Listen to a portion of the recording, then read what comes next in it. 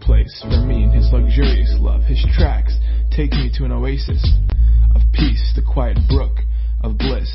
That's where he restores and revives my life. He opens before me pathways to God's pleasure and leads me along in his footsteps of righteousness so that I can bring honor to his name. Lord, even when your path takes me through the valley of deepest darkness, fear will never conquer me, for you already have. You remain close to me and lead me through it all the way. Your authority is my strength and my peace. The comfort of your love takes away my fear. I will never be lonely, for you are near. You become my delicious feast. Even when my enemies dare to fight, you anoint me with your fragrance of the Holy Spirit. You give me all I can drink of you until my heart overflows. So why would I fear the future? For your goodness and love pursue me all the days of my life. Then afterward, when my life is through, I'll return to your glorious presence and be forever with you.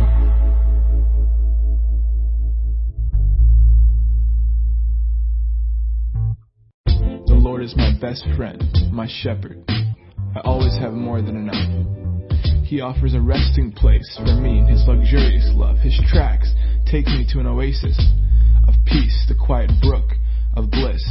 That's where he restores and revives my life. He opens before me pathways to God's pleasure and leads me along in his footsteps of righteousness so that I can bring honor to his name. Lord, even when your path takes me through the valley of deepest darkness, fear will never conquer me, for you already have. You remain close to me and lead me through it all the way. Your authority is my strength and my peace. The comfort of your love takes away my fear. I will never be lonely, for you are near. You become my delicious feast. Even when my enemies dare to fight, you anoint me with your fragrance of the Holy Spirit. You give me all I can drink of you until my heart overflows. So why would I fear the future? For your goodness and love pursue me all the days of my life. Then afterward, when my life is through, I'll return to your glorious presence and be forever with you.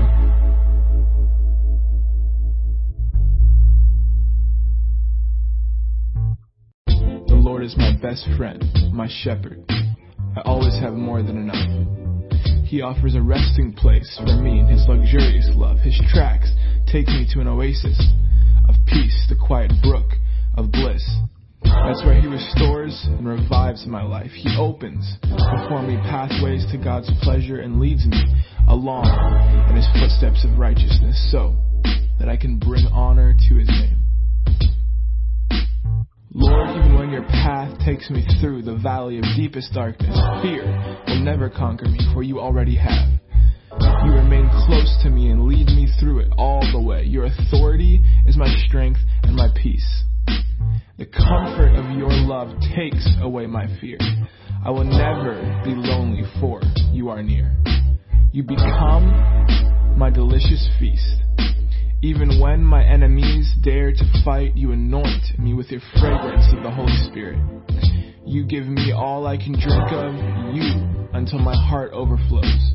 So why would I fear the future? For your goodness and love pursue me all the days of my life. Then afterward, when my life is through, I'll return to your glorious presence and be forever with you.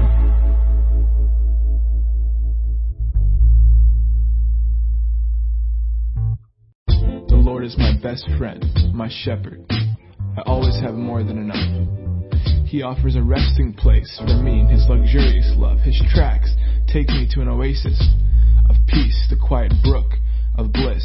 That's where he restores and revives my life. He opens before me pathways to God's pleasure and leads me along in his footsteps of righteousness so that I can bring honor to his name.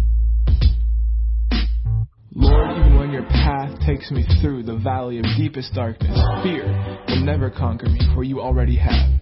You remain close to me and lead me through it all the way. Your authority is my strength and my peace. The comfort of your love takes away my fear. I will never be lonely, for you are near. You become my delicious feast, even when my enemy.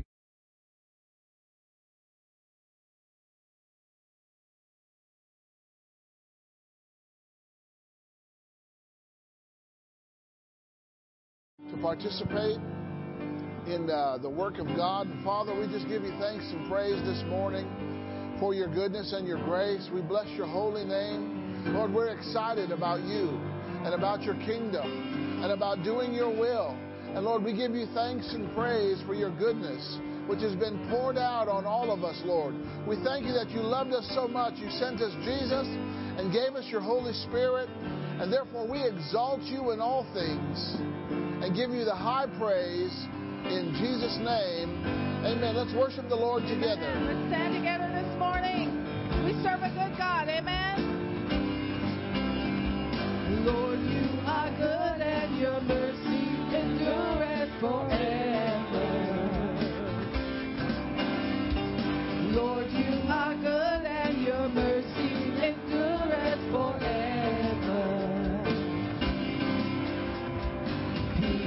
From every nation and tongue, from generation to generation, we worship you.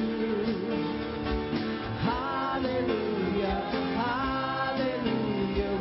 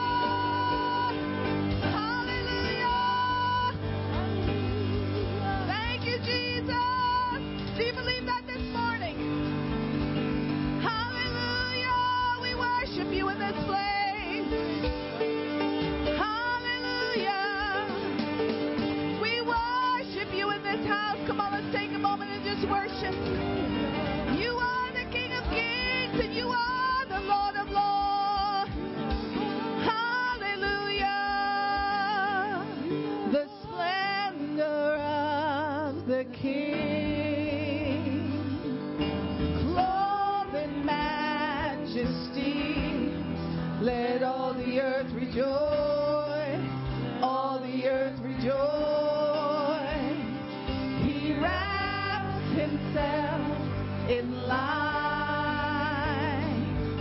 and darkness tries to hide and trembles at his voice, trembles at his voice. How great is our God. Sing with me, how great is our God. Oh, we'll see how great is our God. Oh, and age to age he stands, and time is in his hands, beginning and the end, beginning and the end. The Godhead, three in one. Oh, Father, Spirit, Son, the Lion and the Lamb, the Lion and the Lamb. How great our God. Oh, sing with me, how great our God. Oh, we'll see how great, oh, how great is our God. Oh, he's his name above all names. You're the name above all names. Oh, you're worthy of all praise. And my heart will sing, how great is our God. You're the name above all names. Yeah. You're the name above all, higher than any name. You are worthy of all praise. Oh, and my heart will sing, how great is our God. Oh, we sing this to you, Lord. How great is our God. Sing with me, how great is our God. And oh, we'll see how great, oh, how great is our God. Let's sing it again. Come on, we need a revelation of how great he is. How great is our God. Sing with me, how great our God. Oh, we'll see how great, oh, how great is our God. We declare your greatness in this place. How great is our God. Oh, how great is our God. Oh, how great is our God. We sing your greatness again, Lord. How great is our God. Sing with me, how great is our God. Oh, we'll see how great, oh, how great is our God. Oh, we worship you in this place. Come on, let's worship. Oh, you are so great, Lord. You're so lovely and so wonderful in this place. Oh, we worship you, Jesus. Oh, we worship you, Lord. Your greatness cannot be matched. Your greatness cannot be known in one lifetime, Lord. How great you are. Oh, how great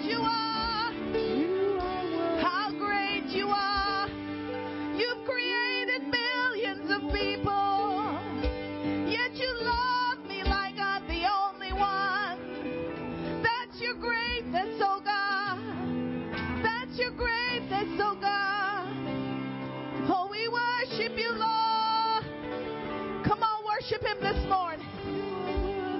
Oh, we worship You in this place. We worship You in this place. The splendor of Your greatness, the majesty of Your kingship, the glory and honor that emanates from You. There is no one like You, Lord. There is no one that can ever be like our God. We worship You, Jesus. We worship You, Lord. Thank Him for something in your life today. Oh, we worship You, Jesus. Hallelujah, we worship You. Your leads me to repentance. Your goodness draws me to Your side. Your mercy calls me to be like You. Your favor is my delight,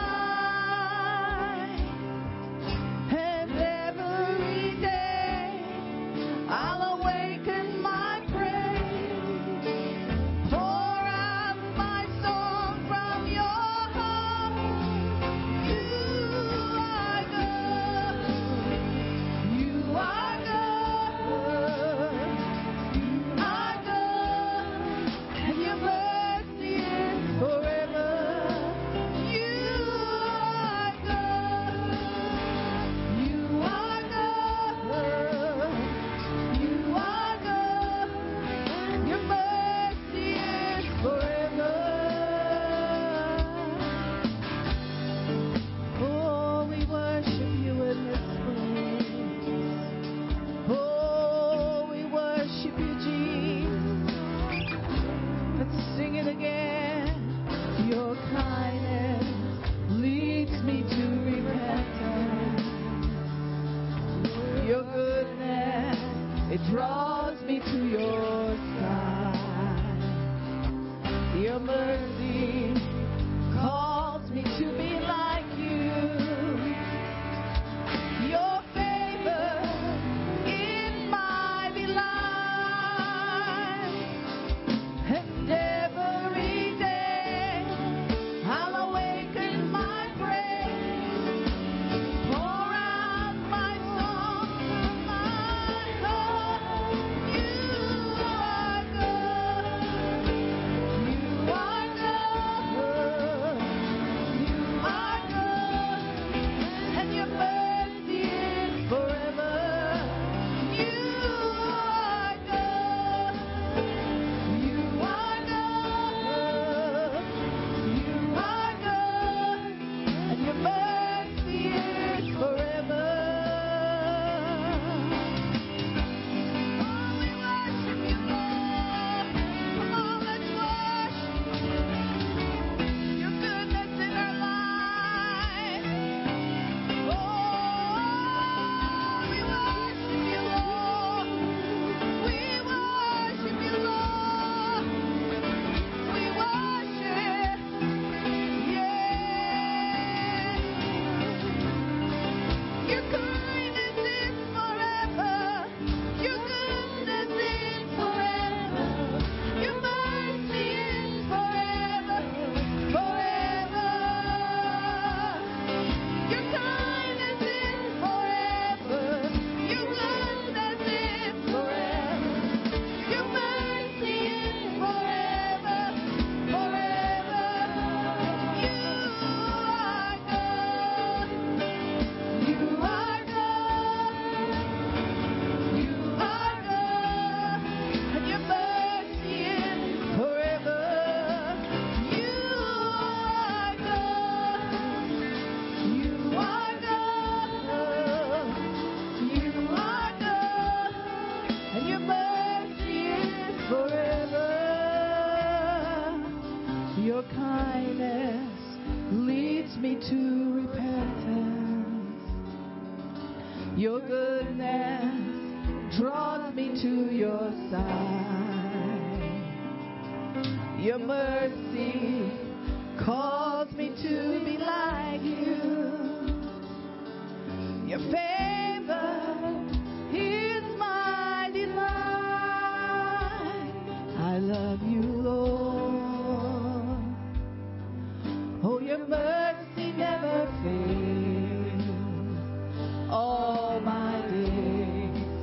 I've been held in your hand. From the moment that I wake up until I lay my head down, I will sing of the goodness of God. And all my life you have been faithful. And all my life you have been so, so good.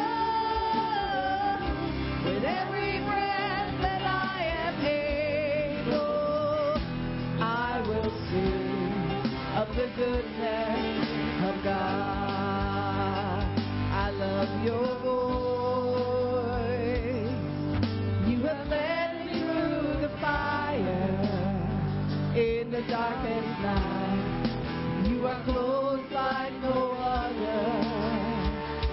I've known you as a father. I've known you as a friend. And I have lived in the goodness of God. Do you agree this morning? And all my life you have been faithful. Oh yeah. All my life you have been so, so good. With every breath that I am able, I will sing of the goodness of God. Your goodness is running out, it's running after me. Your goodness is running out, it's running after me. With my life laid down and surrendered now, I give you everything. Your goodness is running out, it's running after me. Your goodness is running out, it's running after me. Yeah, yeah. Your goodness is running out, it's running after me. With my life laid down and surrendered now, I give you everything. Your goodness is running out, it's running after me. And all my life you have been faithful. Let's tell him this morning. And all my life you have been so, so good. With every breath that I am able, I will sing of the goodness of God. Oh, I will sing of the goodness of God. I will sing of the goodness of God. Oh, let's do that right now. Just keep playing the instruments. Let's worship God. This is your chance to sing a song to Him. A song from your heart. Has He been good to you this week? Has He been good to you today? Oh, we come and we say of your goodness, oh God. We come and we speak of your glory. We come and we say of who you are.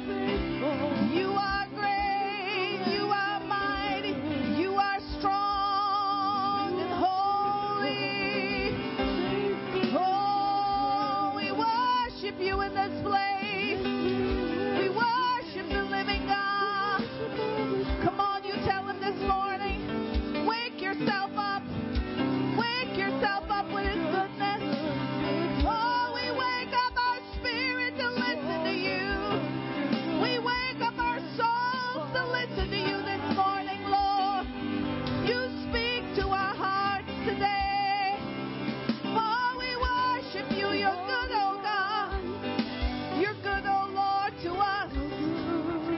You're good to us, oh God. We worship you in this place. We worship you in this place. Worthy are you, Lord. Hallelujah.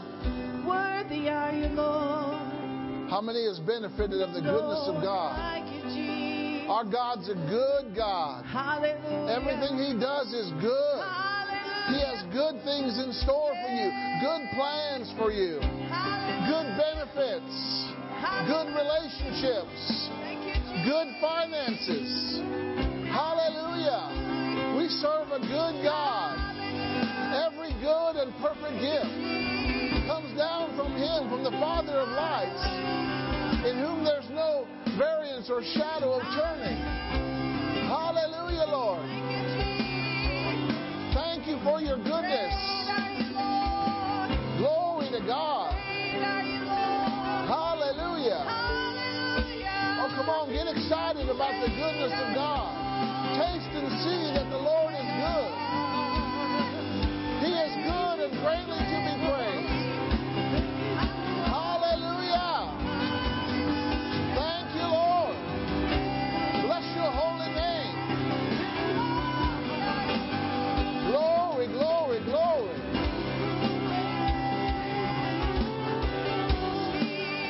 Hallelujah.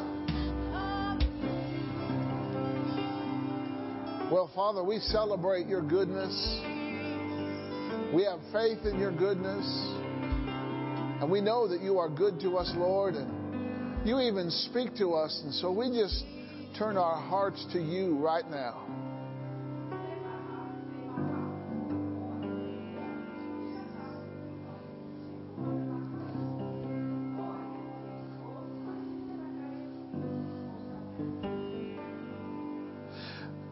You've been given 2 sets of ears.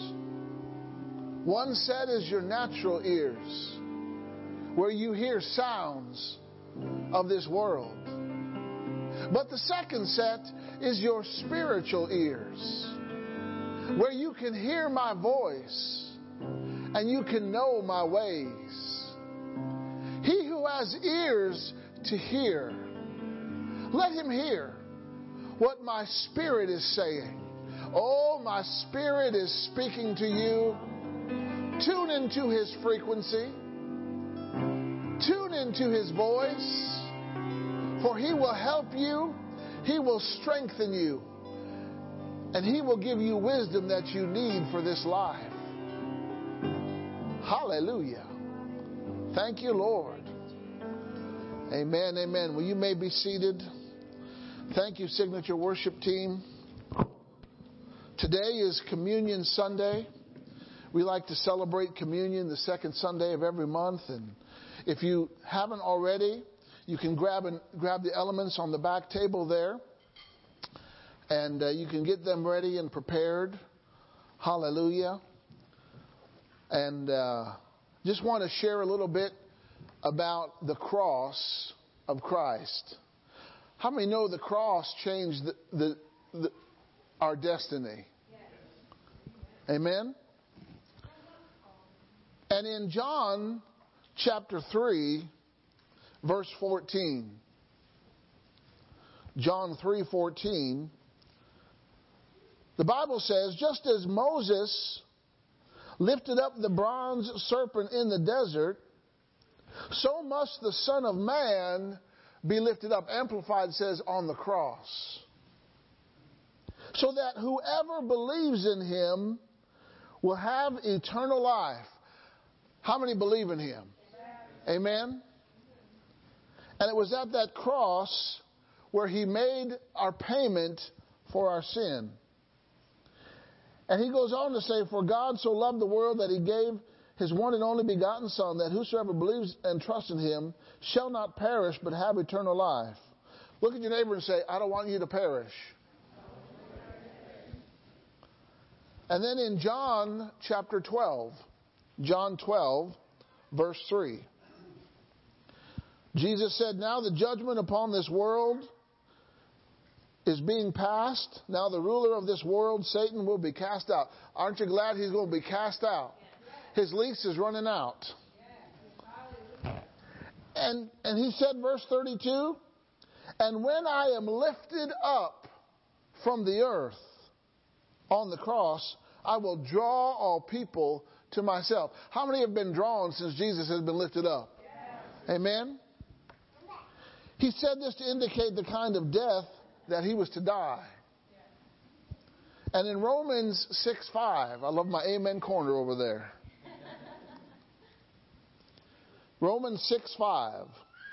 For if we have become one with him in the likeness of his death, we will also certainly be one with him and share fully in the likeness of his resurrection.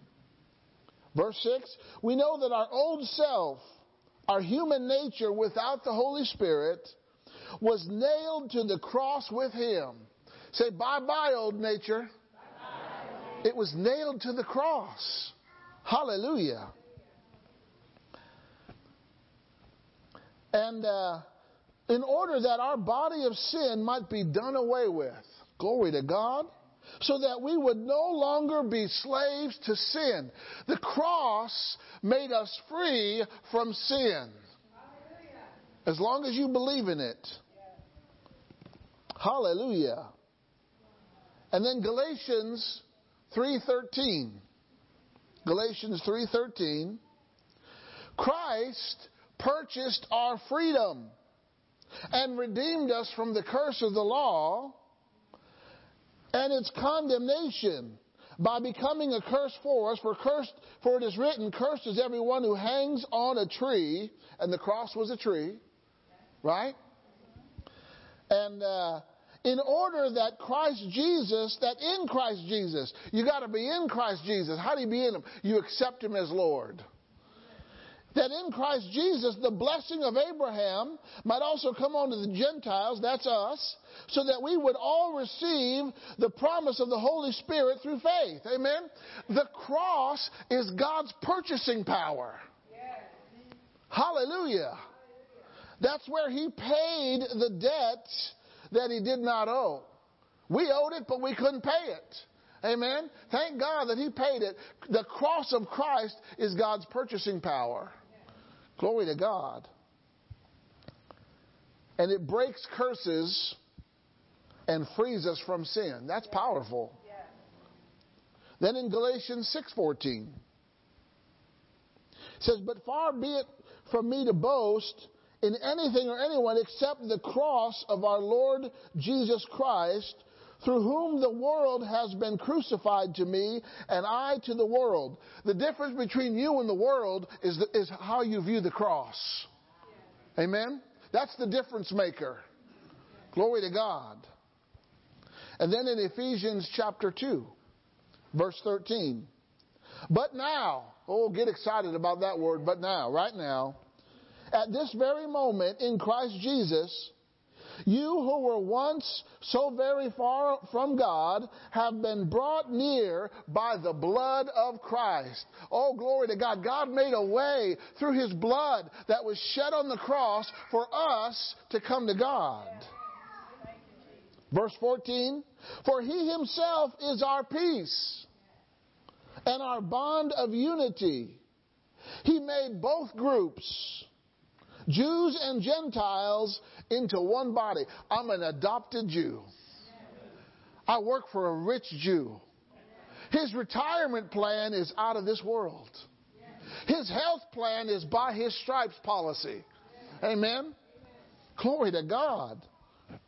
And he broke down the barrier, the dividing wall of spiritual antagonism between us, abolishing in his own crucified flesh the hostility caused by the law with its commandments contained in ordinances, so that he himself might make two into one new man. Say, I'm a new man. Hallelujah. Speaking of mankind, right? Glory to God. And thereby establishing peace, and he might reconcile them both, Jew and Gentile, into one body to God through the cross, putting to death the hostility. I'm telling you, the world needs the cross. Amen? Cross puts the lid on hostility. Glory to God. Hallelujah. And he did this so that we're no longer strangers or aliens, but we have citizenship. We are fellow citizens with the saints, and we're members of God's household. Praise the Lord. This is what happened at the cross. The cross was where Jesus died. He knew when he came to this earth that he was going to die and give his life as a ransom for many. He knew that he was going to have to be hung on a cross and to be crucified. And he did it with joy. What was the joy of the cross? It was seeing you and me coming into the family, coming into the knowledge of the truth, accepting Jesus as Lord. That's what motivated Jesus to endure the pain, endure the suffering. That's what motivated Jesus. He knew that God's family was going to increase and is still increasing today. So let's get our elements ready. The cross, see, the communion is a picture of the cross. It's where his body was broken and his blood was shed for you and I. And in the Gospel of Mark, chapter 14, verse 22. Mark 14, verse 22, it says, while they were eating, Jesus took bread, blessed it, and gave thanks, and he broke it and gave it to them and said, take, eat, this is my body. Let us eat.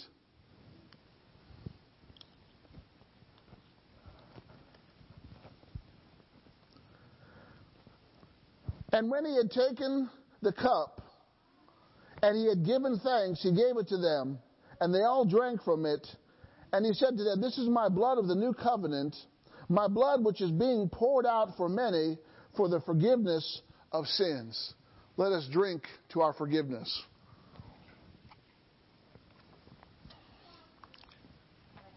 Heavenly Father, we are so grateful and thankful for what you did on the cross through Jesus Christ. Lord, we believe in the cross, and we thank you for the resurrection that came after it, Lord.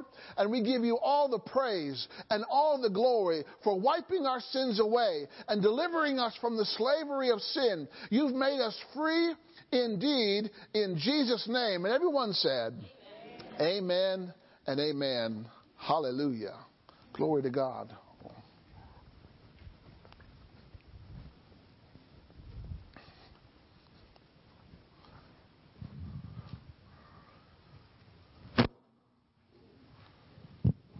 Good morning. It's good to see each one of you here today. God bless you. I have 3 announcements. Tuesday is Air Force at 6 o'clock. And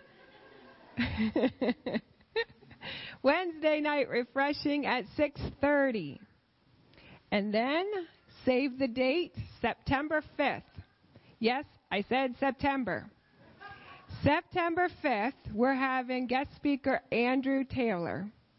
Is he coming with his wife? Do you know? Yes. Okay, so his wife Ann will also be with him. So Andrew and Ann Taylor will be with us again on September 5th. That's Sunday. So invite your friends and family, your neighbors, your co-workers.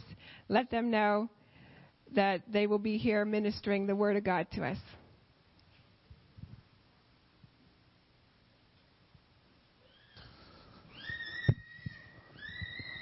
Hallelujah.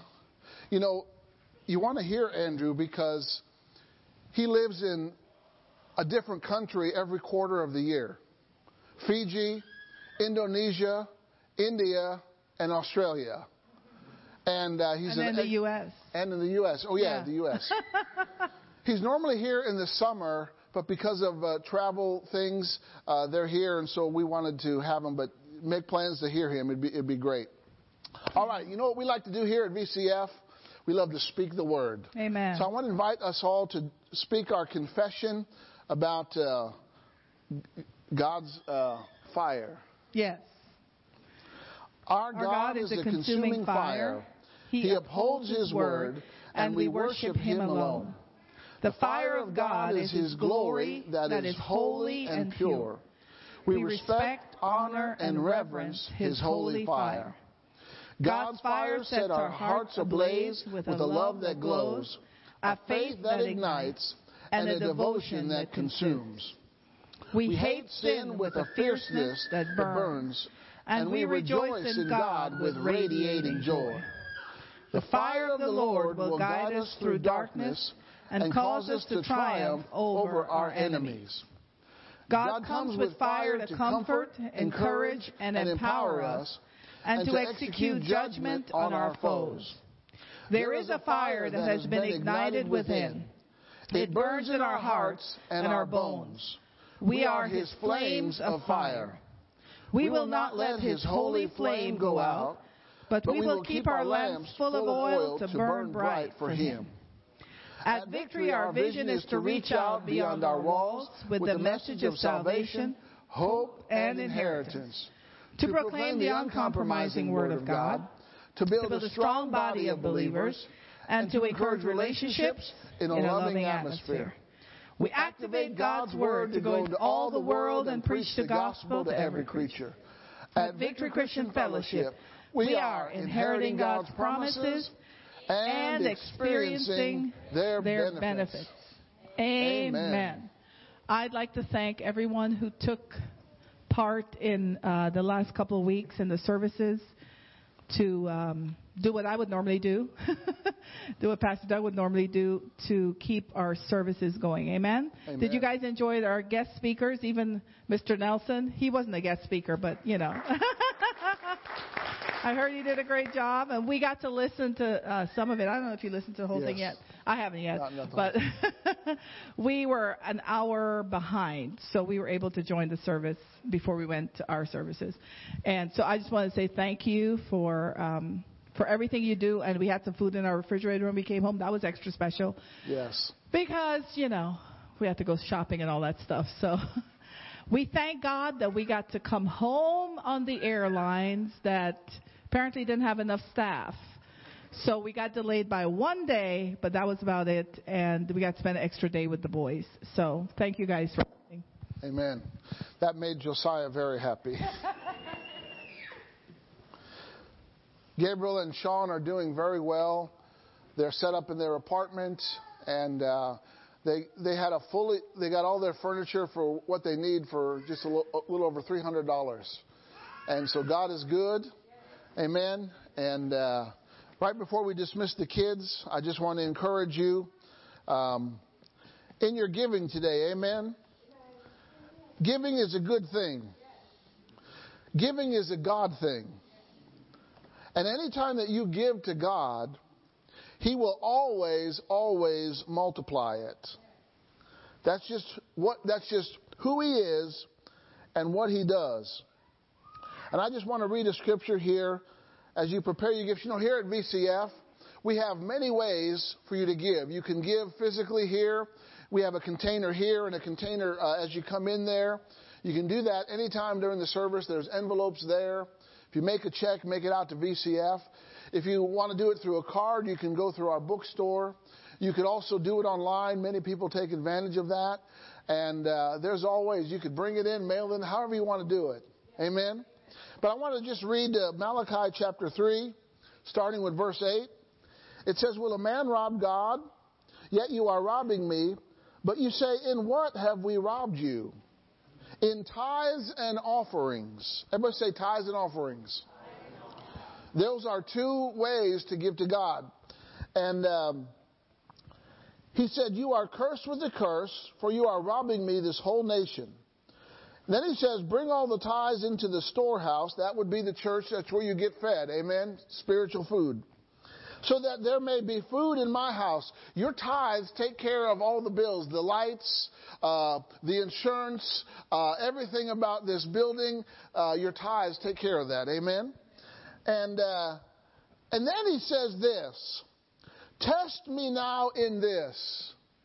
This is the only place that God says to prove Him. And he said, If I will not open you the windows of heaven and pour you out a blessing so great that their rooms will not be able to receive it. I'd heard a story long ago about the retailer J.C. Penney. And apparently he was a believer, and some of his employees were struggling with tithing. And he said, "I'll tell you what." He said, if you tithe and you never lose, and if you suffer a loss, he said, I will make up that loss personally. And so the employee started to tithe, and guess what? He never experienced a loss. Amen? That's how God's kingdom works. So, Father, we are so grateful and thankful for the wonderful, generous people of VCF who invest their money into your kingdom and into your work. And I thank you, Lord, every gift and giver is blessed by you. It's provided and protected by you, Lord. And we give you thanks and praise for your goodness upon them. In Jesus' name, amen. All right, we got some awesome kids. And we're going to dismiss you to your kids' life class. Kids living in faith every day. So kids, teachers, have a good class. Have a good time in the Lord. Bless the name of Jesus.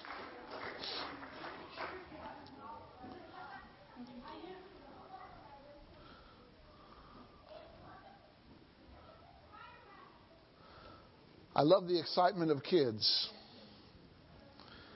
And, you know, we're supposed to be childlike, not childish. Right? Hallelujah. So this morning, I want to talk to you from the Word of God about, this is going to be the first series I've done in a long time. So I'm going to take a couple Sundays. So you're not going to get all that you need to get this Sunday, so you got to listen, you got to come next week. Right? And then in September, we're going to help you, we're going to equip you to be a gospel preacher, to be able to communicate the gospel of Jesus Christ. Because guess what? We encounter people every day that need to hear the gospel. And it's by the simple proclaiming the good news whereby people get saved. Amen? So I'm going to equip God's people, especially people of VCF, on how to do that. But this morning, the Lord laid this on my heart when I was in Oklahoma. And I've been asking, you know, to make sure that this is the correct direction that He has given me, and He hasn't changed His mind. Amen? So this morning, I want to begin talking to you about the art and the essence of obedience. The art and the essence of obedience. Did you know that ever since God created this world, He wanted man to obey Him? Who's the creator of this world? God, right? So if He created it, He gets to make the rules. Right? And we know from the account in the Bible of Genesis, you know, God put man in this beautiful garden, supplied him with everything that he needed, right? He didn't lack anything. It was beautiful. The temperature was perfect. The ground was incredible. And in this atmosphere, you could thrive. And He gave man one instruction, right? Remember that? He said, out of every tree of the garden you may eat, except from the tree that's in the middle of the garden, the tree of the knowledge of good and evil. Do not eat of that tree, for when you eat of that tree, what's going to happen? You will die. That's an instruction, right? He expected His man that He created to obey that instruction. Can God lie? So when God says, if you eat this, you're going to die, what's going to happen if you eat it? You're going to die. So, we know that man did not listen to the instruction of God. Right? And we know the consequences of what happened. That's actually where Satan gained access to operate in this world. That one act of disobedience caused, you know, Romans 5 tells us, through one man, sin entered the world, and death through sin. There was no death while Adam was obeying, but the death came with his disobedience. Right? And so I want to encourage you to obey God. Okay? You know, we're going to find out these things in this study. We're going to discover that obedience is better than sacrifice. Did you know? I'm going to get a little ahead of myself, but you can't worship God with disobedience. You can't disobey God and say, I disobeyed you so that I can obey you. No, it's not going to work. Okay? Obedience honors God, fears God, serves God, respects God, listens to God's voice, and does what He says and wants. Right? And obedience is blessed and favored by God. God favors obedience. God rewards obedience. Amen? He doesn't like disobedience. Obedience could save your life. How many's ever had an instruction that saved your life? Don't go there. That was, life-saving. Don't do that. Life-saving. Amen. Sometimes instructions are there for our safety. Because we don't know everything. We don't see everything. But God does. And when God prevents you from doing something or going somewhere, He's got your safety in His mind. So, and obedience will save your life. Obedience opens the door to miracles. How many times did a miracle come when they followed a word from the Lord? Pick up your mat and walk. A man who could never walk before followed the instruction, picked up his mat and walked. He was healed. Miracles occur through obedience. Amen? Obedience turns your situations or circumstances around. Perhaps you have found yourself that you're in a rut and you don't know how to get out. Well, guess what? God has all the instructions to get you out. If we just listen. Amen? God will get you out of any situation. Right? Or He'll join you in the fire if necessary. Amen? God knows how to get me out. God knows how to get you out. Obedience is our response to it's our positive response to God's instruction. Why do you think God gave us a book? Because He knew that you were going to have a test. But every test you face is an open book test. I always appreciated the teachers who gave me open book tests. Because I'm guaranteed to find the answer if I look. Right? You're guaranteed to find an answer of everything you face in life. All you got to do is look and listen. And then finally, obedience qualifies you for blessing. Okay? So we're going to get into this. Jonathan Edwards, the great preacher of the first Great Awakening, he said this: Resolution 1, I will live for God. Revolution 2, if no one else does, I still will. That's good. Sometimes you're going to find that not everybody's with you in serving God. Amen? So what does it mean to obey? You know what I found interesting? The Hebrew word and the Greek word for obey, it means to hear. It is the same word for hearing. Are you listening?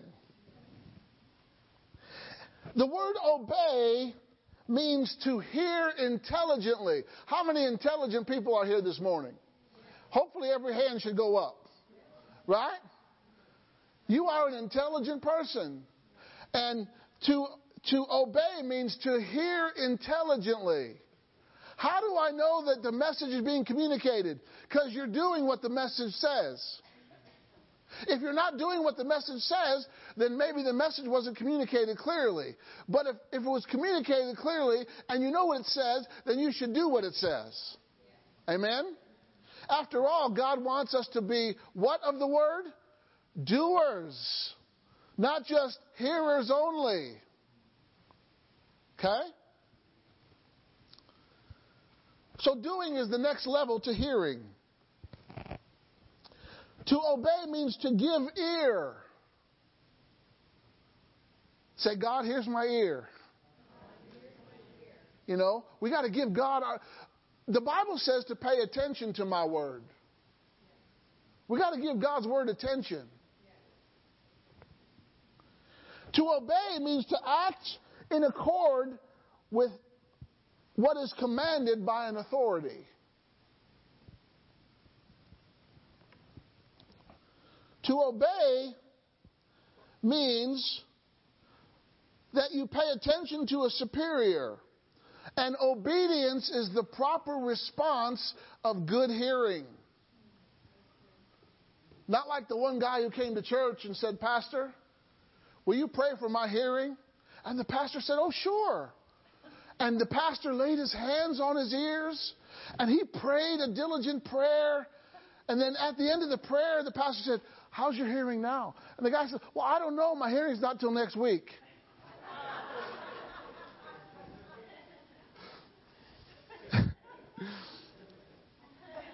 What hearing are you talking about? Let's get on the same page. Amen. When someone obeys, the hearer who responds to the expressed will of another is in some relationship with him or her. So our obedience is because we have a relationship with Jesus. Jesus said, "I am the good shepherd," right? And he said, "My sheep" what? Hear what? My voice. Did you know that God's kingdom is voice activated? Before they ever had the internet, before there was ever Wi-Fi, God was way ahead technologically. He was voice activated.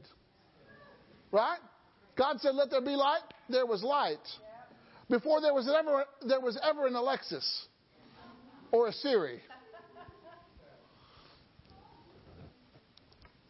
And you know, the Bible tells us, children, obey your parents, employees, obey your employers, citizens, obey your government as long as it agrees with God. Right? Okay? And obedience takes faith, right? It takes faith to obey. A.W. Tozer said this: "Faith, as Paul saw it, was a living, flaming thing leading to surrender and obedience to the commandments of Christ." We're supposed to obey God's commands. He expects us to obey God, doesn't he? I've never read where someone disobeyed God and God said, "Oh, honey child, that's okay." No. God is not happy when we don't do what he says. All right? So, we're going to talk about, this morning I'm going to talk to you about someone who disobeyed God. We're going to get the disobedience out of the way today, all right? Today's trash day, so we're going to take out the trash of disobedience. And I want to talk to you about the very first king of Israel. His name was Saul. Okay? I want you to go with me to 1 Samuel chapter 12. We're going to be camping in 1 Samuel today. So, we're going to operate there and, 1 Samuel chapter 12. And we're going to see how there were several instances that caused Saul to disobey God, and we're going to see the reasons why he disobeyed God, so that you can avoid it. If you know that there's a trap in your way, wouldn't it be good to avoid it? Yes. If you knew that there was a pit with spikes in the bottom, wouldn't it be good to avoid it? Amen. The Bible was written, these are not just stories. These are examples that were written for us so that we can learn what to do and what not to do. It's just as important to learn what not to do as it is what to do. Right? How many know it's much easier to learn from someone else's mistake than to make that same mistake yourself? Right? Hey, if you made that mistake, then I'm not going to make that mistake. I'm going to learn from it. Do you have your ears on today? I like when CB radios were popular. You got your ears on, good buddy? Right? They get up there, you got your ears on. Are you listening? You know, we got to be listening naturally and spiritually. Because while I'm talking, the Holy Ghost is going to talk to you. He's going to show you things that may not come out of my mouth because I and the Holy Spirit are working together. He's my helper. He's my advocate. He's my strengthener. He's my standby. I'm not doing this alone. Neither, you're not listening alone either. Okay? So, 1 Samuel chapter 12, I want you to look at verse, we better, look at verse 12. 1 Samuel 12:12.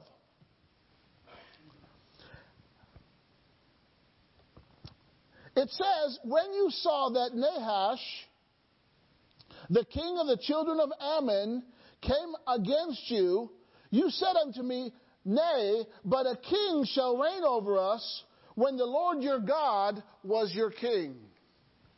What caused the people to want a king? It was worldly pressure. Was it God's will for Israel to have a king? No, God wanted to be their king.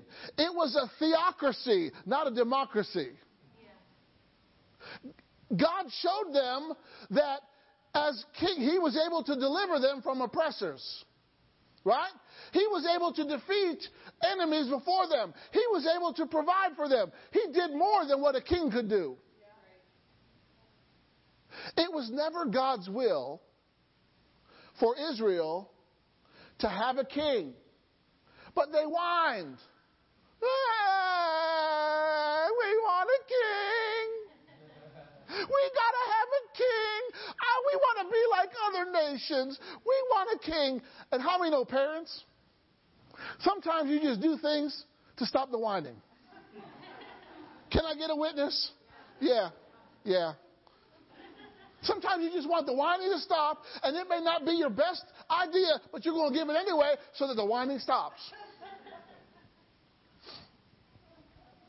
That's what God did. He gave him a king because the people would not give it up. Anyway, there was pressure. See, the devil uses pressure. Actually, the devil uses fear, intimidation, and pressure. And those things come as suggestions to you. And that's how he keeps you in bondage. Because you respond to the intimidation, the fear, or the pressure. And when you're responding to the wrong pressure, you're going to make the wrong decision.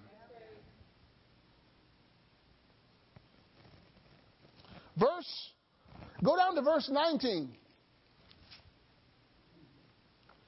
And the people said unto Samuel, Pray for us, pray for your servants unto the Lord your God, that we die not, for we have added unto all our sins this evil to ask a king.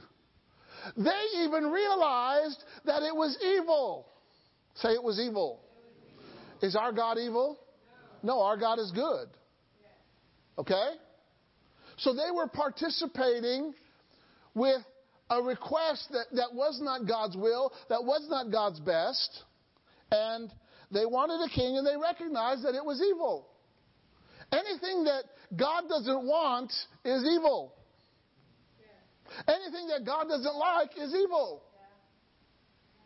Right? What's a bad report? Evil. An evil, the Bible says a bad report about what God wanted to do was evil. Okay? All right. But look at verse 14. He says, if you will fear the Lord and serve him, and what's those next three words? Everybody say, obey his voice. Say, obey his voice. That means you listen to what he says and you do what he says. Okay? He said, and not rebel against the commandment of the Lord, then you shall both, you and the king that reigns over you, continually following the Lord your God. Aren't you glad for God's mercy? Yeah. Even though they wanted a king and God picked Saul to be their king, he said, if you follow me and if you obey me and take heed to my commandments, then it'll be well with you. There is, God will, if you follow God and do what's right, He'll make up for our mistakes. That's what mercy does, isn't it? How often is His mercies new? This morning when you woke up, out of the oven came some fresh mercy. For you need some mercy today, amen? His mercy's new every morning. Woo! I woke up this morning. What does that smell? Oh, it's fresh mercy. Woo! It smells good.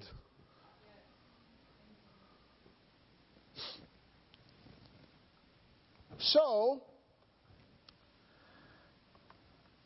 but look at verse 15. But if you will not obey the voice of the Lord your God, and rebel against His commandment, then shall the hand of the Lord be what? Against you, as it was against your fathers. That tells me that God is against disobedience. God does not favor disobedience. He is not for disobedience. He does not promote disobedience. Amen? Okay. So, but if you have disobeyed God, you have an opportunity to repent. Repent is a U-turn. Right? You realize you've been going the wrong way? God has provided U-turns in the journey of life. Recalculating. Turn around. All right? Now, Saul was given a test, but he didn't know it was a test. He was given a test to see whether or not he would obey the word of the Lord in his new position. Go with me to 1 Samuel chapter 10. 1 Samuel chapter 10. There was a series of events that caused Saul to become king. First, his father lost the donkeys, right? And he was looking for the donkeys. He encountered the prophet. The prophet said, this is going to happen. This is going to happen, right? And 1 Samuel chapter 10, verse 8. Okay? Samuel is giving an instruction. How important are instructions? They can either save your life or hurt your life. Okay? Say instructions from God are important. Okay, verse 8. He said, and you shall go down before me to Gilgal. And behold, I will come down to you to offer burnt offerings and to sacrifice sacrifices of peace offerings. 7 days shall you wait or tarry. Okay? Till I come to you and show you what you shall do. Is that instruction clear? Okay? Go down to Gilgal. Wait for how long? Until who shows up? Samuel. Who's going to do the offering? Samuel. Right? So the instruction is to go to a place and wait. What happens when you wait on the Lord? You renew your strength. Okay? The other day, I learned a lesson. And we were leaving Palmyra, and the train was there. And I was a little impatient. I was. And so I said, well, go around it. And so Fiona was driving. So she went around it, but guess what? By the time we got around it, the people had already been released. And she said, if I'd have just waited, some things are good to wait. I said, yes. I learned a lesson. Do you know, what is the fruit of the Spirit? Isn't patience a fruit of the Spirit? So if the devil can get you impatient, he's getting you into bad fruit. Did you know that patience, if you have patience, the devil has no patience? And if you operate in patience, you'll win? Because patience is a fruit of the Spirit. That's what circumstances that you can't control, like a train. But thank God I'm learning. Amen? So, this was a clear instruction. All right, now let's go to 1 Samuel chapter 13. Okay? 1 Samuel chapter 13.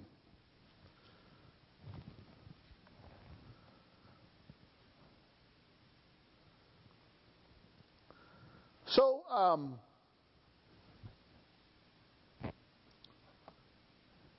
let's go to verse 5.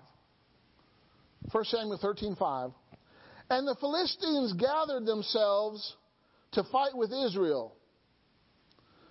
30,000. You know, the enemy is going to gather to fight against you. Okay?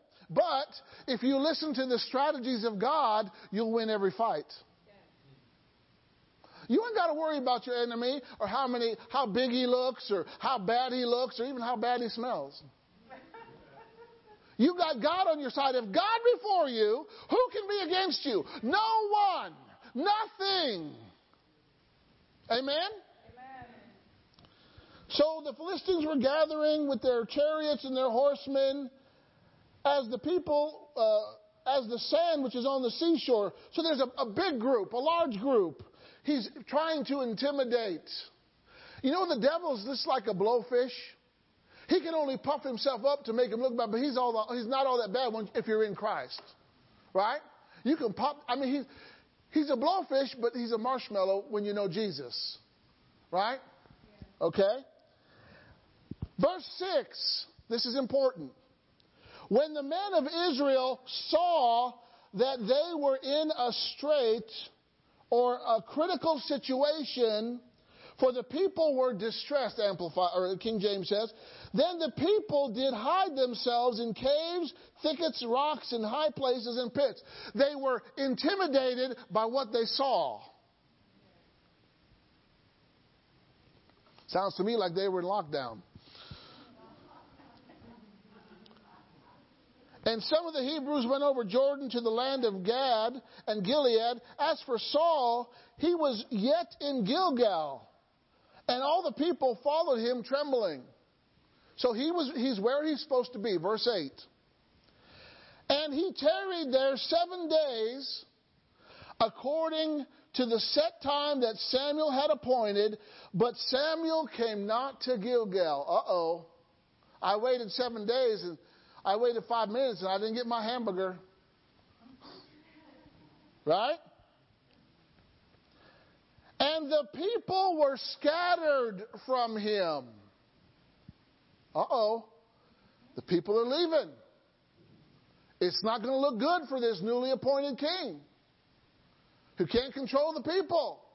I'm where God told me to be. I've waited 7 days. But is the seventh day over yet? No. If God says wait, what do?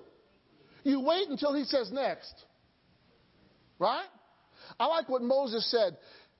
God says, I'm going to move. And Moses said, if the glory doesn't move, I'm not going. I'm going to follow the glory. I'm going to follow the glory of God. Amen. He was determined to follow God's voice. He wasn't going to make a move until God moved. Okay? Verse 9. And Saul said, bring here a burnt offering to me. Who was supposed to do the offering? Samuel. He's on a bad path. He's on a path of disobeying. Okay? And he offered the burnt offering. And it came to pass that as soon as he had made an end of the offering, the burnt offering, behold, Samuel came. If you ever watch Get Smart, he missed it by that much.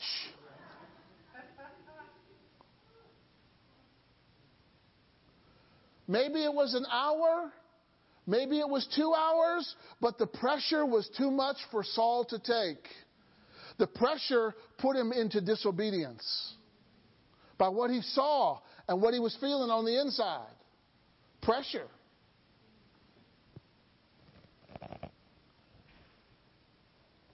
And Samuel Saul went out to meet him that he might salute him or greet him. And Samuel said, what have you done? Did you know that your sin will find you out? You could sin and think you're going to get away with it, and your sin is going to find you out. All right? And Saul is like, hey, what's up, man? He's acting like he obeyed God. He's acting like he did what God said. See, that's the problem with disobedience. Disobedience deceives you.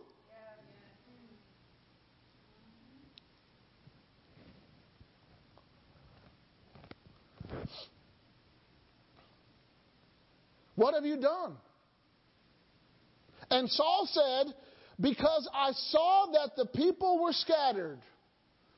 I saw that the fruit was good for food. And it would make you wise. So I ate it. And gave it to my husband who was right there.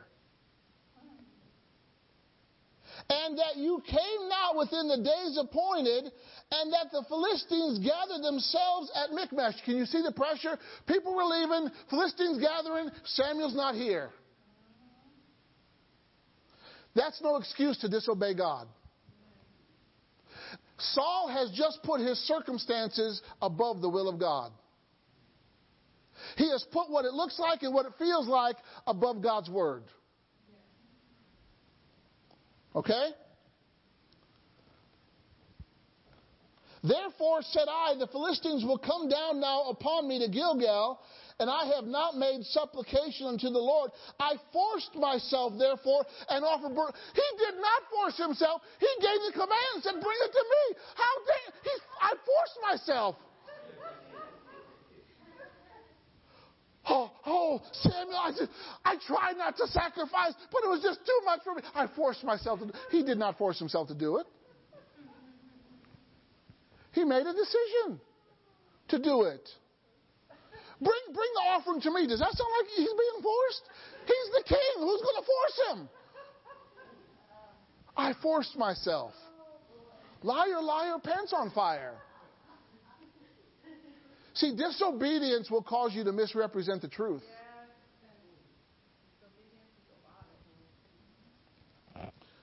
Disobedience comes from the devil. He was the first one to disobey God. He committed the first sin. It wasn't Adam, it was the devil in heaven who tried to exalt himself against God. That was the first sin. Ooh, there's some stuff coming out here today. Okay? Verse 13, Samuel said to Saul, you have done foolishly. If Samuel had some rhythm, he'd say, you fool. I'll never forget, I was in a meeting in Illinois years ago before I was ever married, and Meadowlark Lemon, he played for the Harlem Globetrotters.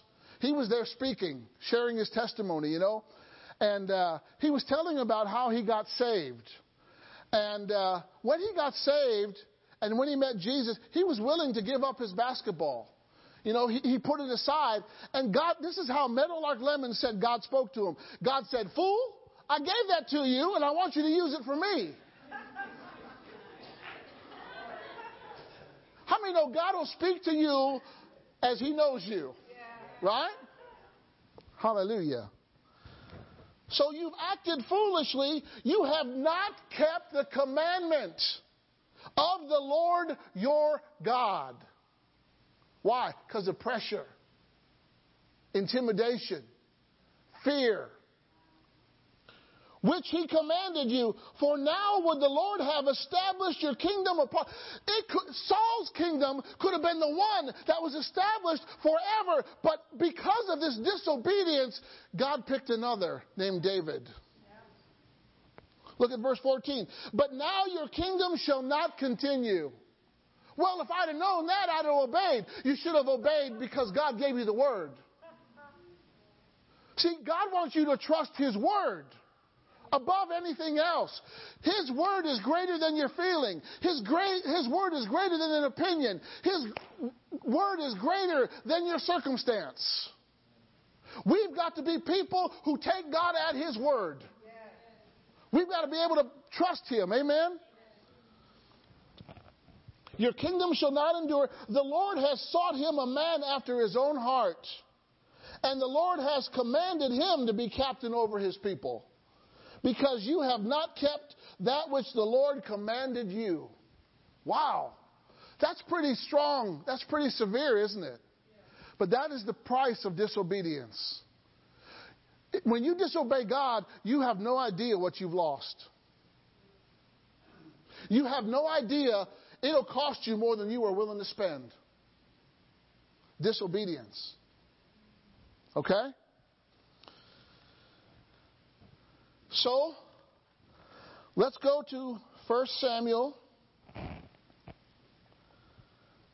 Well, let me say this. In Acts chapter 5, verse 25, you don't have to turn there, but if you want to put it on the screen, the disciples were put in prison. Actually, Peter was put in prison. And God sent an angel there at night, and the angel woke him up and said, go into the temple court and preach this good news. Right? So Peter, he was awakened, right? And what did he do? He went into the temple court and he preached the gospel.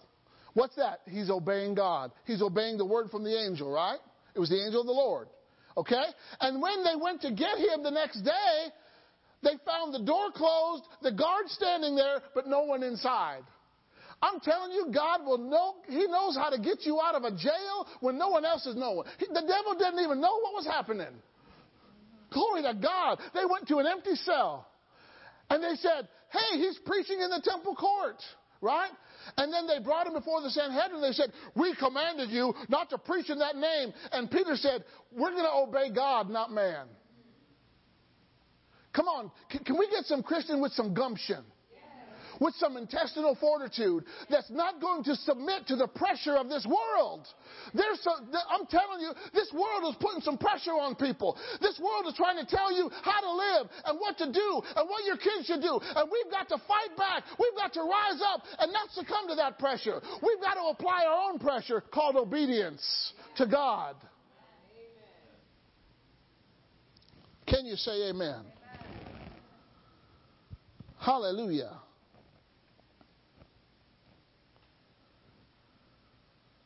So,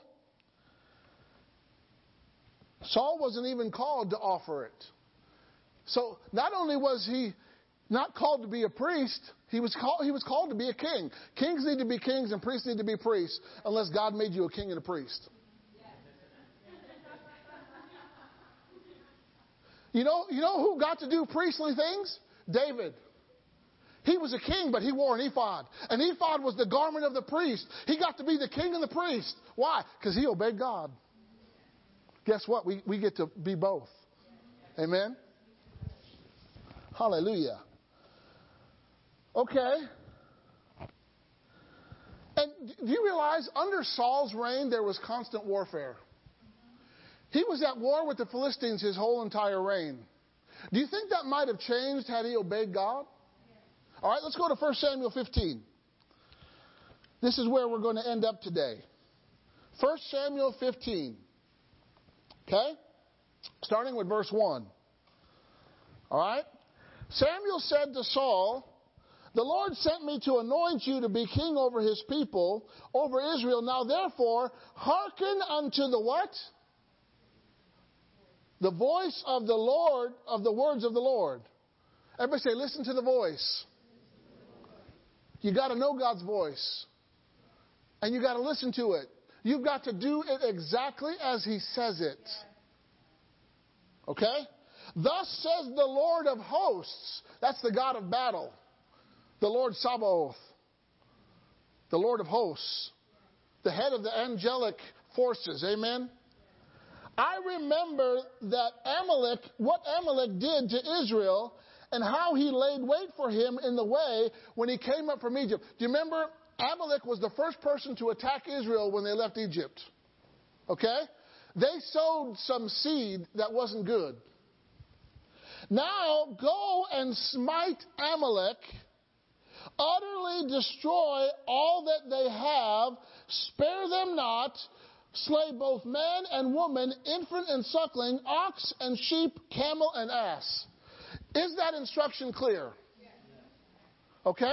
Now, whether it's harsh or not, it doesn't matter. Amalek sowed his seed, and the Lord is responding to his seed sown. How many know you get what you sow? Okay? This is the word of the Lord. We're not to reason with it. We're simply to do it. Saul was simply to do it. This was his mission. This was his command. This was his assignment. Given by the voice of God, by the Lord of hosts. Okay? This wasn't coming from Samuel, right? This was coming from God himself. Okay? So, verse 4, Saul gathered the people together, numbered them in Telaim, 200,000 footmen and 10,000 men of Judah. Okay? He's making good progress. Right? He's gathering troops together. He's about to wipe out an enemy. Okay? And Saul came to a city of Amalek and laid wait in the valley. And Saul said unto the Kenites, Go, depart, get you down from among the Amalekites, lest I destroy you with them. For you showed kindness to all the children of Israel when they came up out of Egypt. So the Kenites departed from among the Amalekites. He was showing them mercy, right? Because they showed him kindness, okay?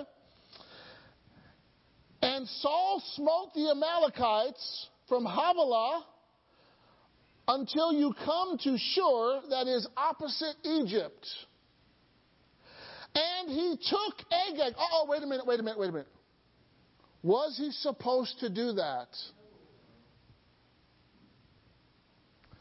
In the midst of a battle, he decided to add to God's command. He decided to go against God's command, God's word.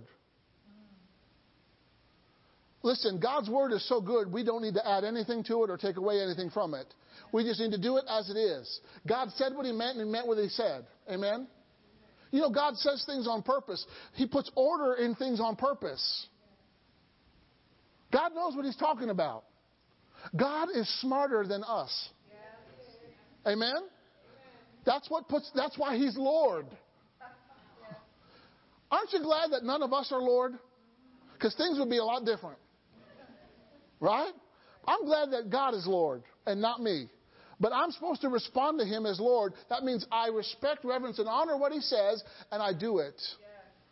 I have a listening ear that hears what he says and does it. And that's how God wants every believer. Everything that he said in his word, he wants us to do. Everything he says to us vocally, he wants us to do. You know, there are some things that he will speak to you directly. I didn't read in the Bible, Doug, go to Palmyra, but I heard his voice. I heard God's voice when he said, go to Tulsa and attend Rhema. So I went and did it. I heard a voice when he says, marry Fiona. It took me a little while to figure it out. But thank God I did. Because she has made the difference in my life. She's prepared me for you. I've lost a lot of uptightness. But that's a good thing. Amen? So, he took Agag, the king of the Amalekites, alive and utterly destroyed all the people with the edge of the sword. That's partial obedience, which is disobedience. Well, you know, people like to pick and choose what they want to obey from God.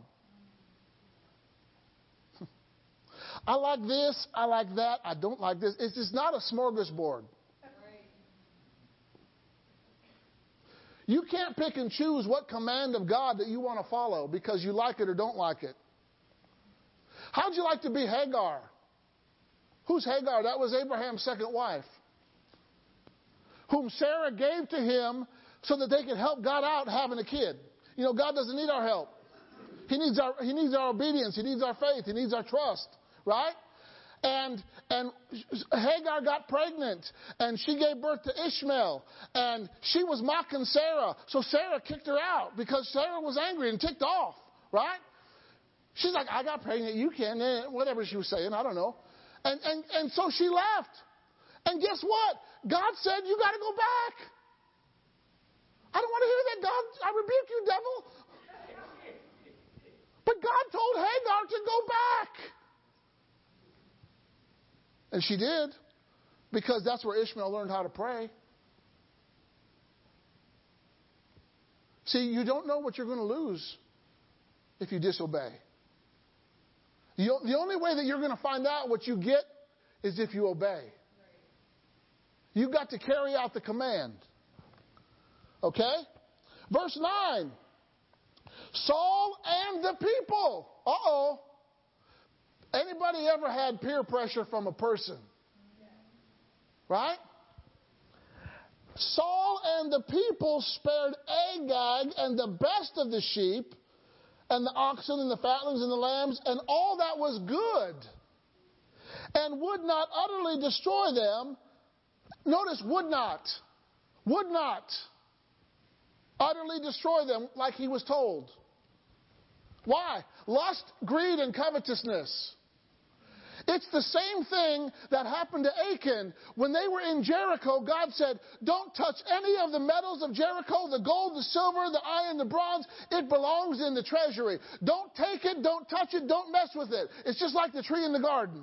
And Achan, the Bible says, because of covetousness, he took some clothes, he took a big bar of gold, he took some silver, and he hid it in his tent. And what happened? God said there's sin in the camp. His action caused them to lose a battle at Ai the first time. Disobedience will also hurt those around you. And what happened to Achan? Everything that he owned, plus all the people of his family, got burned by fire.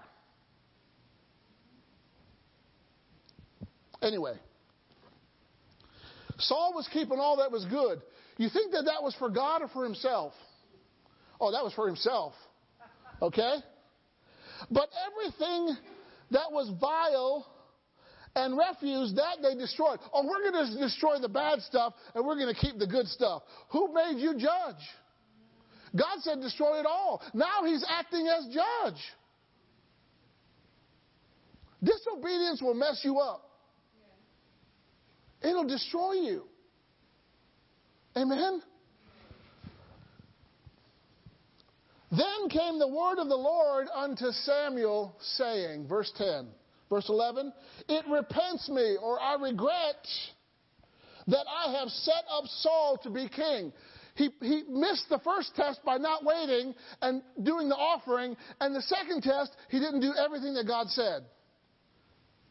He is disqualifying himself from his position, from the anointing. Now, he lost the anointing, but he still had the position. What happened to Saul? We know the story. What happened to Saul when he lost the anointing? He was tormented by what? An evil spirit. Why? Evil spirits love disobedience. It attracts them like a light attracts flies. Okay? He has turned his back from following me. Why? Because he disobeyed an order, a command. Everybody say a command. We have got to value every word from God as a command. God didn't give us the 10 suggestions. If you feel like it, don't murder. If you feel like it, don't steal. Hey, if you feel like it, keep the Sabbath holy. Didn't say that. Those are 10 commandments, not 10 suggestions. God doesn't give us a top 10 suggestion list. Everything that God says is a command. Why? Jesus is our commander in chief. He's the chief cornerstone. He's the king of who? So every king submits to this king, Jesus. He's at the top. His name is above every name. Amen? Okay? And it grieved Samuel, and he cried all night. Your disobedience will produce grief.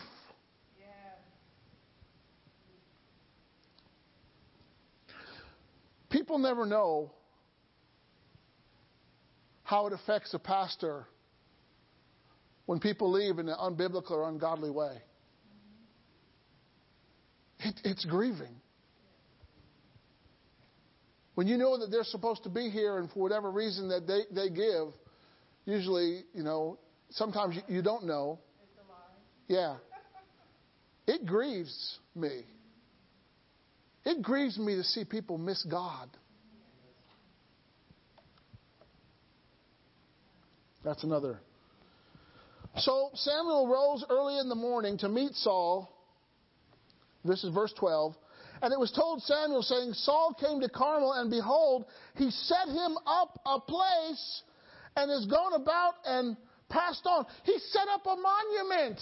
The Amplified says he set up a monument to praise his obedience. Do you remember when Moses was on the mountain, on Mount Sinai? And God had given him the 10 Commandments, and he came down, and he met Joshua, who was halfway, and he said, Joshua said, I hear the sound of war. And Moses said, no, it's not the sound of war, it's the sound of singing. They were singing and dancing to a golden calf. They were celebrating idolatry. They were praising idolatry. Aaron said, I just took your gold and threw it into this gold, and out came a calf, but yet the Bible says he formed and fashioned it into a calf. See, when you disobey, you become a liar. You can't tell the truth. Why? Because you rejected the truth. To disobey God is to reject the truth. Is to say that I'm smarter than God. Moses tried that at the burning bush. I've heard the cry of my people. I'm going to send you to deliver. God, I can't speak. Well, I'll give you your brother, Aaron. I'm not eloquent. I made the mouth. Who should I say that sent me? Tell him I am that I am. How many excuses did Moses give for not wanting to obey God's word? Several. Was God happy? No, God got angry. The more you say why you can't do what God says, you're calling God a liar. And God cannot lie. He is not a man that he should lie. He is the truth, the way, the truth, and the life. He is the truth. So when you disobey God, you're calling God a liar. Boom. Mic drop. So he went up to Carmel. Verse 13, and Samuel came to Saul, and Saul said to him, Blessed be thou the Lord. I have performed the commandment of the Lord. Hallelujah! I have done what God said. He is lying. And the evidence points it out. It is amazing to me. I have seen it over the years. When people disobey God, they act like they should qualify for the blessing. It doesn't work. God will not ever bless disobedience. He never has and he never will. He doesn't change. Did he bless Adam? Adam, I bless you for eating that fruit. Did he bless Peter for not making him to Jesus when he walked on the water? Oh, Peter, you made it so far. No, he said, why did you doubt, O ye of little faith? There wasn't a praise. It was a rebuke, a correction. God celebrates obedience. Amen? Oh, I have done the will of the Lord. He has not. And Christians are just like this. They disobey, and they can just claim the blessings of God. You can't. It doesn't work. Let's read on. And Samuel, his response to Saul said, I did what God said. Samuel said, what means the bleating of sheep then? Because Samuel was the one who gave him the order. Kill every sheep, kill everything, kill every person, right?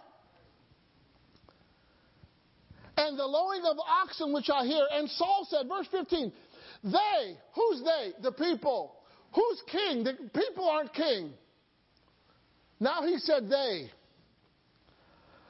They have brought them from the Amalekites, for the people spared the best of the sheep and oxen to sacrifice to the Lord your God. Oh, it would be like me saying, I'm going to go rob a bank so I can give God an offering.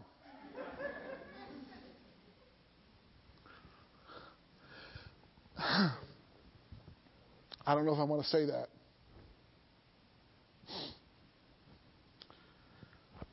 Your church is not a toll booth. You can't just you can't just obey one little thing and neglect everything else.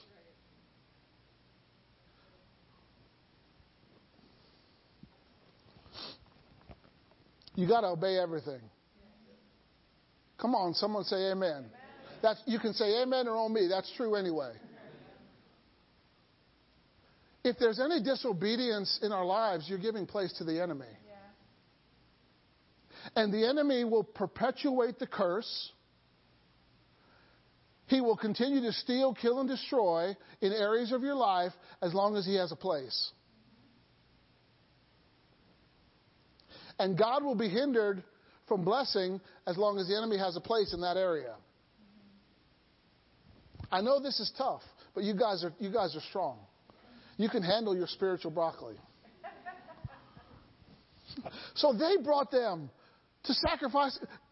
I'm telling you, when they kept the best up, sacrificing to God was not on their minds. Oh yeah, I'm going to disobey God so that I can obey God. No. Oh my goodness. And then Samuel said unto Saul, let me tell you what the Lord said. You know, someone's got to speak the truth. Samuel said, when you were little in your own sight, were you not made the head of the tribes of Israel? Do you realize when they went to anoint Saul to be king, he was hiding? And they said, where's Saul? He says, he's among the stuff, right? The Holy Spirit revealed that he was hiding. Because he was the tallest person. He was head and shoulders of everybody. Poor King Saul, he had dandruff. He had head and shoulders. So when he was anointed, he had a lowly mindset of himself. Okay? But somehow when he got into this position, it went to his head. And the Lord anointed you king over Israel, and the Lord sent you on a journey and said, go utterly destroy the sinners, the Amalekites, and fight against them until they be consumed. Wherefore, then did you not obey the voice of the Lord, but did fly upon the spoil and did evil in the sight of the Lord. They were attracted to the spoil. And Saul said unto Samuel, yea, I have obeyed the voice of the Lord, and have gone the way which the Lord sent me. Are you kidding me? He is arguing with Samuel that he is obeying God when the evidence is clear that he's not. I have obeyed the voice of the Lord your God. And I brought Agag, the king of Amalek, and have utterly destroyed the Amalekites. That's not true, because Agag is the king. Guess what? If you don't destroy one Amalekite, they can reproduce. Oh, get this. Do you know who came against Mordecai in the book of Esther? A descendant of Agag. It was Haman the Agagite. Read it. Haman was an Agagite. What does that mean? He was a descendant of Agag. Now Samuel took care of business. He said, because you made women childless, your mother's going to experience the same thing. So the Amalekites must have killed women who were pregnant. Abortion. They were motivated by the spirit of Molech, which sacrificed children. Okay? So Samuel, verse 22, and Saul said, but the people took of the spoil. But you're king, dude. Everybody say he's king. Who's in charge of a nation when there's a kingdom? King. So the people can't just do whatever they want. They got to do what the king says. So they must have had the king's approval. But he's trying to make himself look like he's spotless. All right? Verse 22, I'm almost done. Has the Lord as great delight in burnt offerings and sacrifices as in obeying the voice of the Lord? Which is greater in God's eyes? You giving a big offering or you obeying His voice? That your obedience trumps everything. It doesn't matter what kind of sacrifice you make or what kind of thing you offer to God. If you're not obeying Him in your life, if you're not obeying Him in every area of your life, it's just not going to matter. Partial obedience is disobedience. We have got to be quick to obey. Right? Did Samuel have a hearing problem? Was the message from Samuel muffled? Did he understood what Samuel meant? It was clearly communicated. It was understood. The problem was in carrying it out. He did not do what God said. And as a result, he lost greatly. Okay? So notice what Samuel says. Behold, to obey is better than sacrifice, and to hearken than the fat of the lamb. Rebellion is as the sin of witchcraft. Disobedience is like rebellion and witchcraft. It's right there. Sin is sin anyway. But if you want to think in terms of sin, witchcraft and rebellion, that's pretty bad. Disobedience is just like that.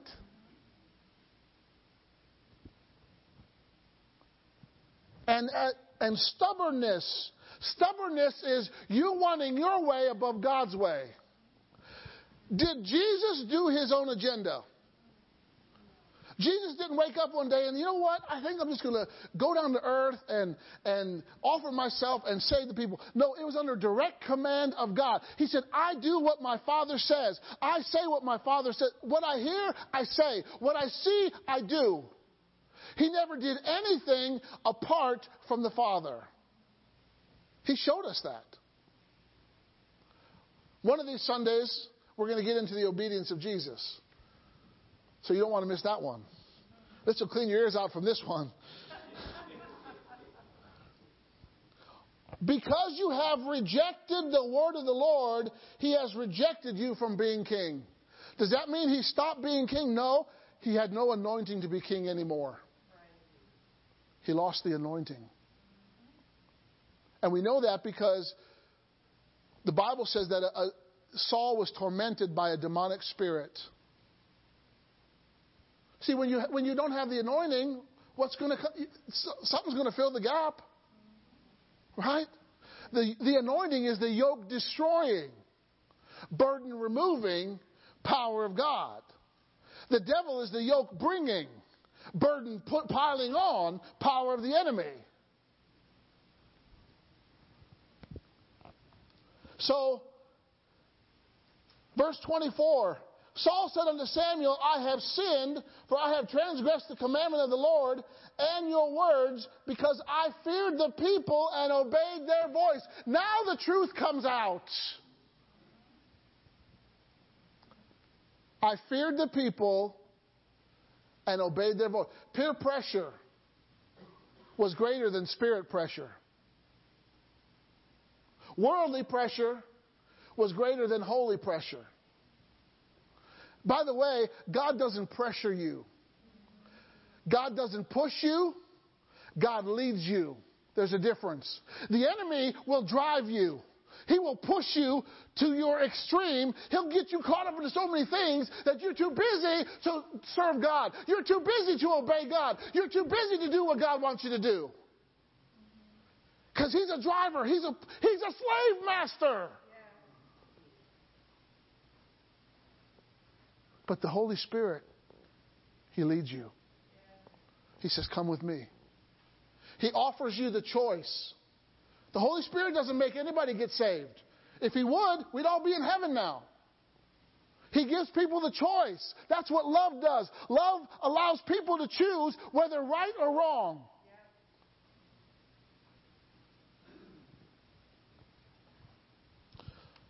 You know, he's saying that he sinned, but he doesn't repent. You know what? Saul was sorry he got caught. He wasn't sorry that he transgressed against God.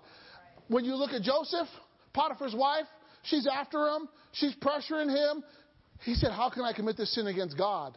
He was God conscious. Saul was Saul conscious.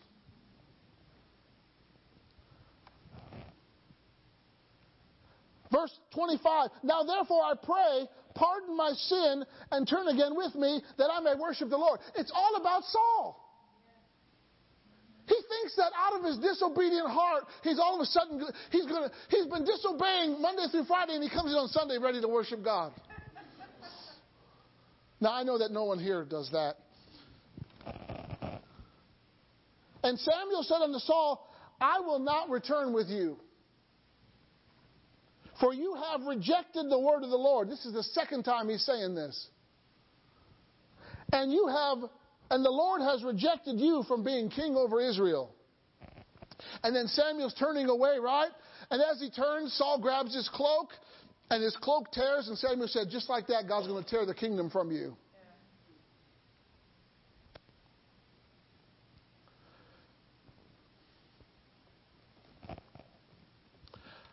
I don't know if Saul ever repented of this. Whereas when David was confronted, David sinned, right? But when he was confronted with his sin, what did he do? He repented. He went before God. He realized that he wronged God. See, repentance is the thing that God gave us to turn our mistakes around. Yeah. Amen? I am so grateful for repentance. I do it a lot. Because sometimes I say something I didn't want to say. I do something I didn't want to do. You know, every one of us will have a fit of carnality every once in a while, where the flesh man rises up and you respond or act or speak out of the flesh. We all do it. Don't look at me in that tone of voice. Every one of us have done it. Why do you think God put repentance in His plan? Why do you think that the first message that Peter, John the Baptist, and Jesus preached was repentance? We need to repent. That means turn around, acknowledge your sin, and move on. Repentance gets you unstuck from the pit. Repentance brings you out of the jail cell. Repentance breaks the chain that was holding you down. Saul did not repent. Hallelujah.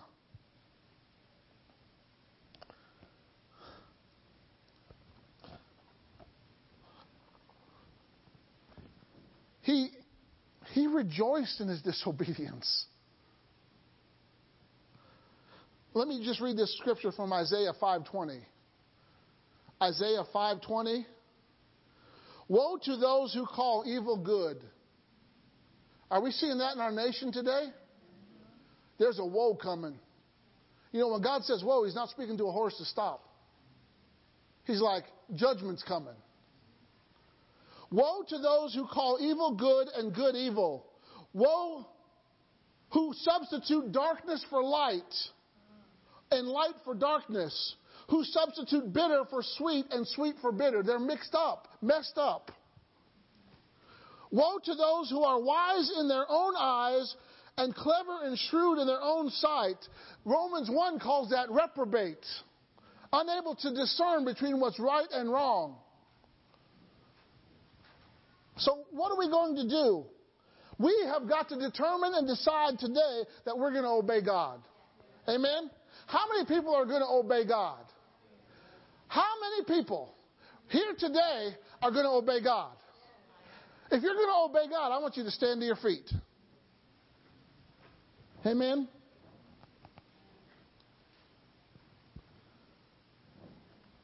We're going to determine today that we're going to obey God. Well, what if I didn't? Then repent. Amen? Step 1.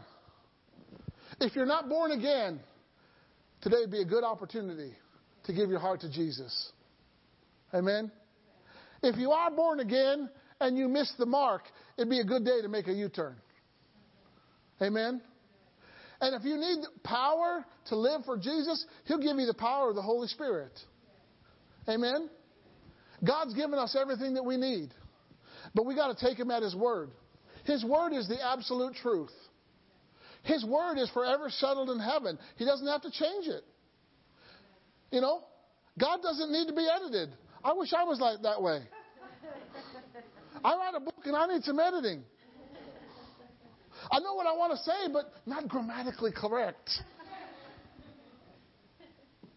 But, Miss Lisa, Raymond had this thing. I got to tell you about it. But they ran out. But it was a little thing on your desk, and it said, while you're talking, I'm quietly correcting your grammar. I'm silently correcting your grammar.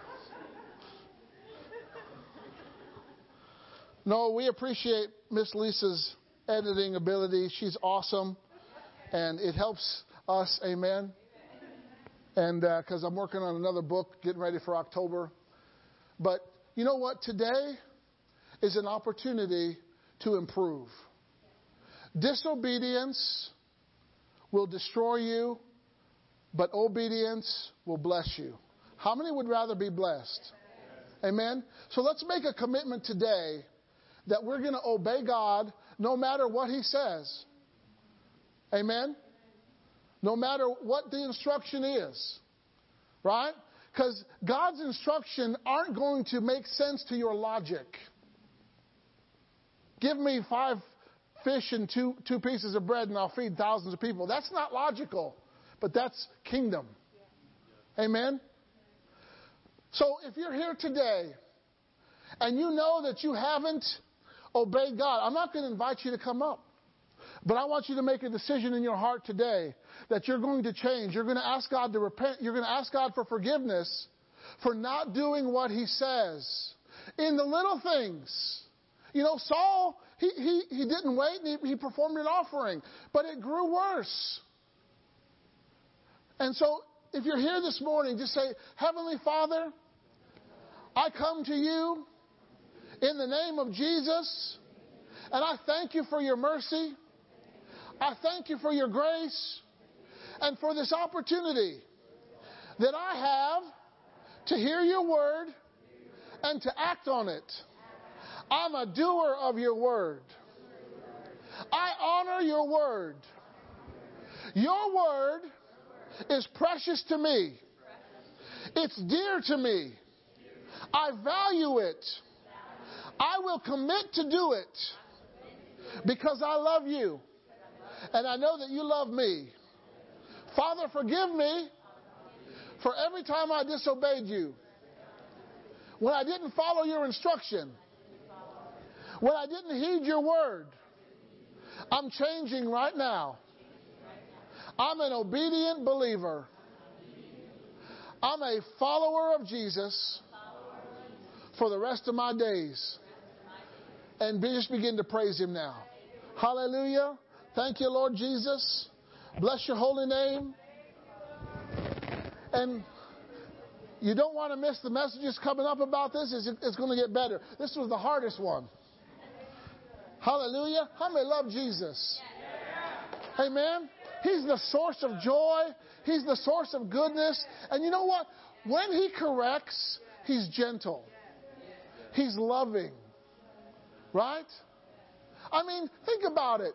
His closest follower, Peter, denied Him 3 times, but when they met together afterwards, Jesus never brought it up. He just asked him, do you love me? Do you love me? Yeah, do you love me? Okay, then go feed my lambs, feed my sheep, feed my people. Amen? Our God's a gentleman. I'm not saying this to condemn you, but guess what? There's some obedience that need to be rooted out. There's some disobedience that need to be rooted out. And we need to plant some obedience seeds. Amen? Because I'm looking for an obedient harvest. Hallelujah. It's springing forward. Our young people, our older people. Amen. The people of East. Listen, if we want to take this city, we got to be obedient.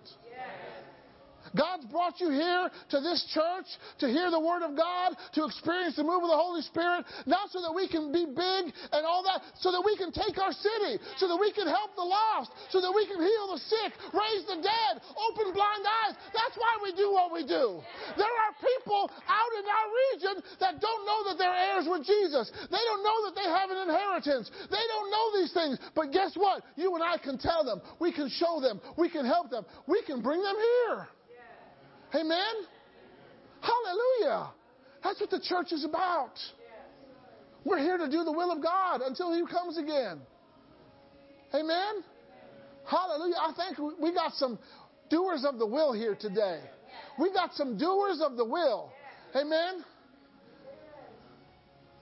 You've removed the dis and you left the O. Right? We're dropping the dis and we're keeping the O. We're dropping the disobedience and we're keeping the obedience. Right? Amen? Hallelujah. Is there anybody here, you need healing in your body?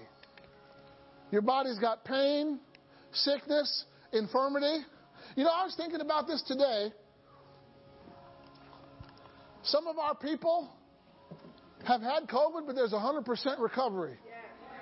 Everybody say 100% recovery. We have that. That's a fact.